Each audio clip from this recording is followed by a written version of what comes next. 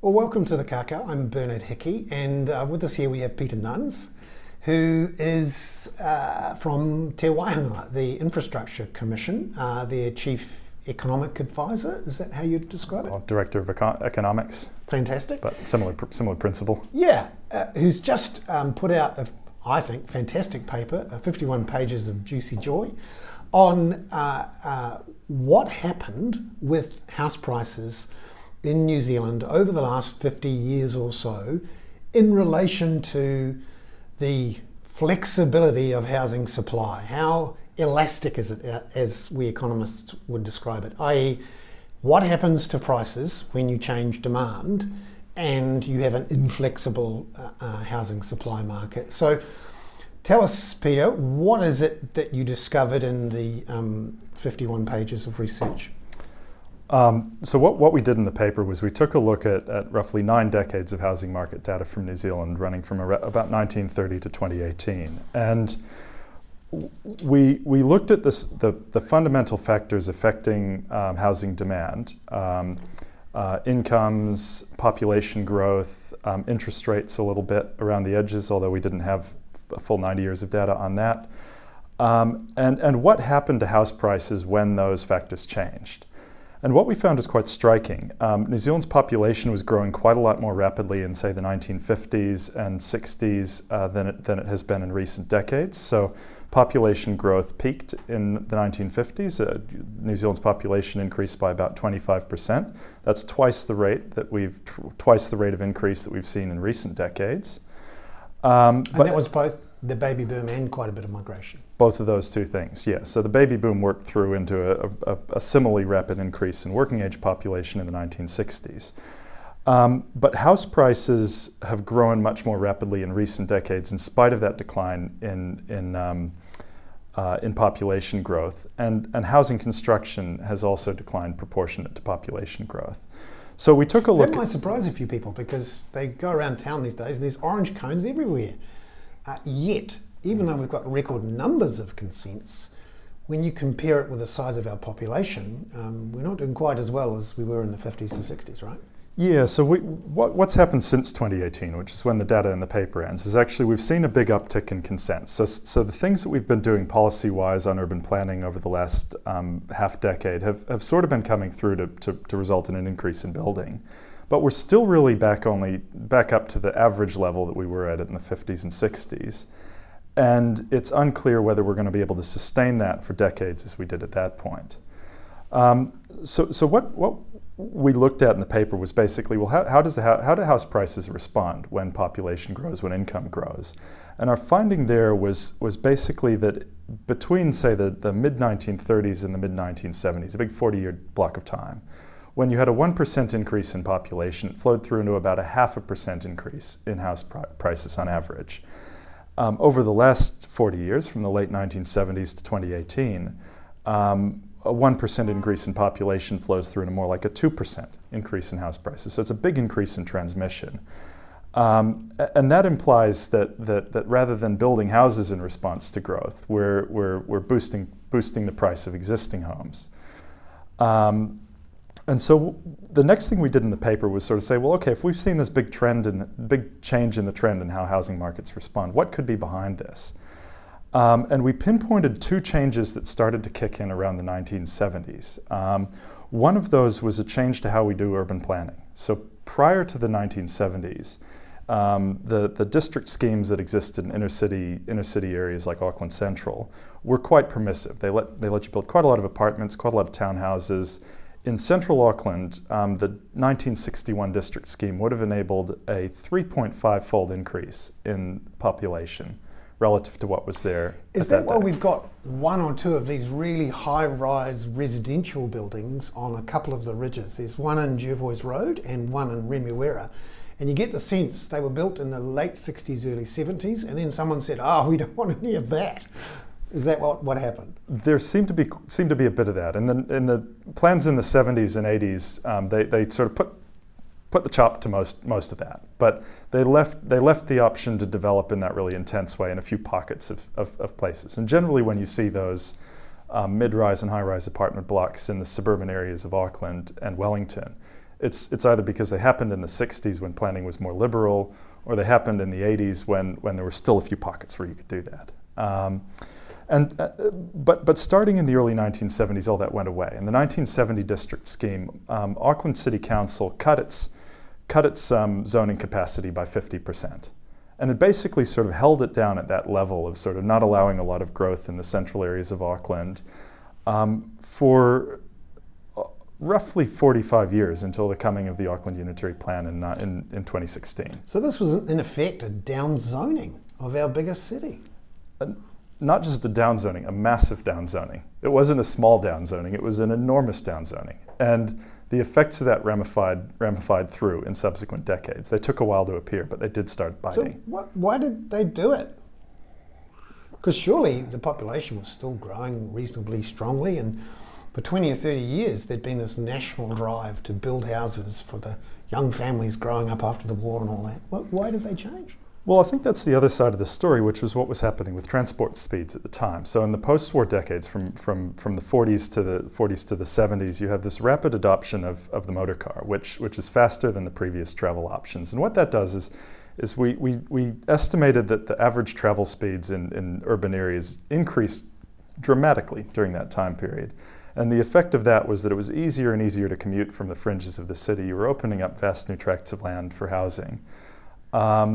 And so people weren't that concerned about whether we were going to be able to build more apartments in the city center. It seemed like the sort of urban expansion was going to be the wave of the future. But starting in the 1970s, the sort of beneficial trend in travel speeds that we were seeing turned into one that was growing less beneficial and then turning negative. So basically everyone who wanted a car bought a car. The roads all got paved, which was the big fundamental improvement to infrastructure at the time, and congestion started to bite. And so, probably by the early 1990s, you start to see congestion sort of resulting in reduced travel speeds, and that's when it starts to get harder to build out on the fringes of the city. And then the houses that are closer to the centre become relatively more valuable because you're not spending so much time stuck on Dominion Road or Great South Road. Yeah, and that's when Ponsonby started to gentrify, right? When people figured out, well, actually, commuting is going to get harder, it's going to get more congested, so if I've got the option, I'll buy a house more centrally. And the unfortunate bit is that we'd made that decision to downzone those areas. So rather than building a whole bunch of more housing in that area so more people could benefit from that option, we kind of froze the housing stock as it was. But if that was the problem, why didn't the councils go, okay, if we're going to sprawl, we should really sprawl, and we need a lot more motorways and we need a lot more pipes on the fringes, let's go for it. What actually happened? So it sounds like we stopped going up because we were going out, and then we seemed to stop going out as well. We sort of stopped going anywhere. Yeah, right? what happened there? So there's another part of the story that's a little bit harder to build into an economic model, but I think it's somewhat important qualitatively. It's how the different acts that governed urban planning worked over time. So if you look at we focused on, as we're the Infrastructure Commission, so we focused on how these things dealt with infrastructure. You have the 1953 Town and Country Planning Act, its 1977 successor, and then the RMA in 1991.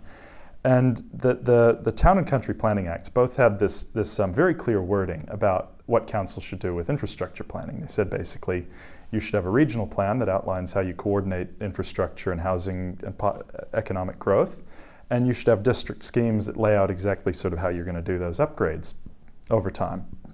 And if you look back at the district schemes that were written under those acts, they're very detailed on this. They have a whole bunch of sort of micro-level designations. We're going to widen this road. We're going to build a new road through this area to sort of provide connectivity between here and here. That's where the new park's going to go. This is where we're designating the waterworks, right? It's a lot of thought into how you integrate the infrastructure and the population growth. And what the RMA does is it deletes those requirements for integrating and coordinating infrastructure and housing growth and replaces them with nothing. The philosophy, I don't want to speculate on what the exact discussion was, but I would imagine it was something along the following lines, right? Well, what are we going to do with infrastructure? We have to deal with infrastructure. Well, that's an effect that we have to manage. And the RMA is an effects-based planning frameworks. So as long as we tell people to manage all the relevant effects, they'll get this right. And of course, what happened when you lose that direction is you lose, people stop doing it. So cumulatively, we've seen the effects of this downzoning. Then we're starting to see from the 1990s onwards slowing traffic as there's more congestion, and I'm guessing too because the import of used Japanese vehicles in the early 90s onwards has made it cheaper for everyone to have 3 cars per household instead of 1. And so you're seeing slowing traffic, which has increased the price of property closer to the centre of town. And because you've got quite a bit of population growth from the early 2000s onward, up until COVID, you've got a quite restrictive supply and then some increased demand going on. So that has resulted in a lot of house price increases. But you've done something really interesting where you've used some well-accepted urban economics models to try and sort of strip out and do a counterfactual of what would have happened if we'd not done the downzoning and if we'd gotten the congestion right. And what did you find? So I thought this was fascinating, right? So you mentioned the economic model. We were drawing on one of the classic urban economic models, the Alonzo Muth Mills sort of urban spatial structure model, which has been used pretty widely for policy analysis. And we ran that model over time at a few different points over the last century with the various inputs of the day, the city population, travel speeds, GDP per capita, that the planning policies of the time as best as we could estimate them, and the first really cool thing was that we were able to almost exactly match what happened in Auckland over that 90-year period, right? We picked the rate of house price growth in both time periods based on the change in the underlying factors that was going on. We picked the change in the rate of urban expansion, the rate at which the city was expanding out to the fringes. Not perfectly, but for the standards of economic models, very, very good. So it's essentially you built a model, you've set the dials to the inputs, interest rates and population growth, and then you've run the model to see whether it actually matched up with what really happened, and it was remarkably close. It's pretty close, yeah. Not bulletproof. No model's ever going to be bulletproof, but I was pretty pleased. But the beauty is then you can rerun it and turn down a couple of dials and see what happened. Yeah, and what we found was that if you had if you'd been able to do two things, this is one of those sort of easy to say, hard to do sorts of things, right? If we had avoided the downzonings of the early 1970s, so we hadn't capped apartment development in inner city Auckland, for instance, and if we had avoided the decline in travel speeds that's resulted from congestion since the 90s, not continued improving travel speeds, just halted the decline, then the rate of house price growth that we've seen over the last 40 years would have been considerably less, about 70% less than it actually was in practice. So that's about 50% below the levels we got to in 2018. Yeah, so house prices by 2018 would be quite a lot cheaper than they were and much more in line with what we see internationally with cities that have well-functioning housing markets. And what I think is so important about that is that it is a counterfactual exercise, it is a model, but it really suggests that we did actually have meaningful choices. We didn't have to let this happen. It wasn't inevitable. And by implication, we can do different things going forward and get a different result. So that's the sort of, so what's the learnings from this, from the Te Waihanga, the Infrastructure Commission's point of view? Well, the good news about this from an institutional perspective is that we've been working on one of our big legislative deliverables, which is the 30-year infrastructure strategy, and we've got a section in there. On how to make more inclusive and attractive cities over that longer term time period. And the good news is that the recommendations we had in there look like they're actually pretty good ideas from the perspective of this research. So we're talking to issues like how you adapt the planning system to plan ahead, provide for more capacity, link up infrastructure again, through changes to resource management legislation to bring that sort of strategic infrastructure housing coordination back in a core way.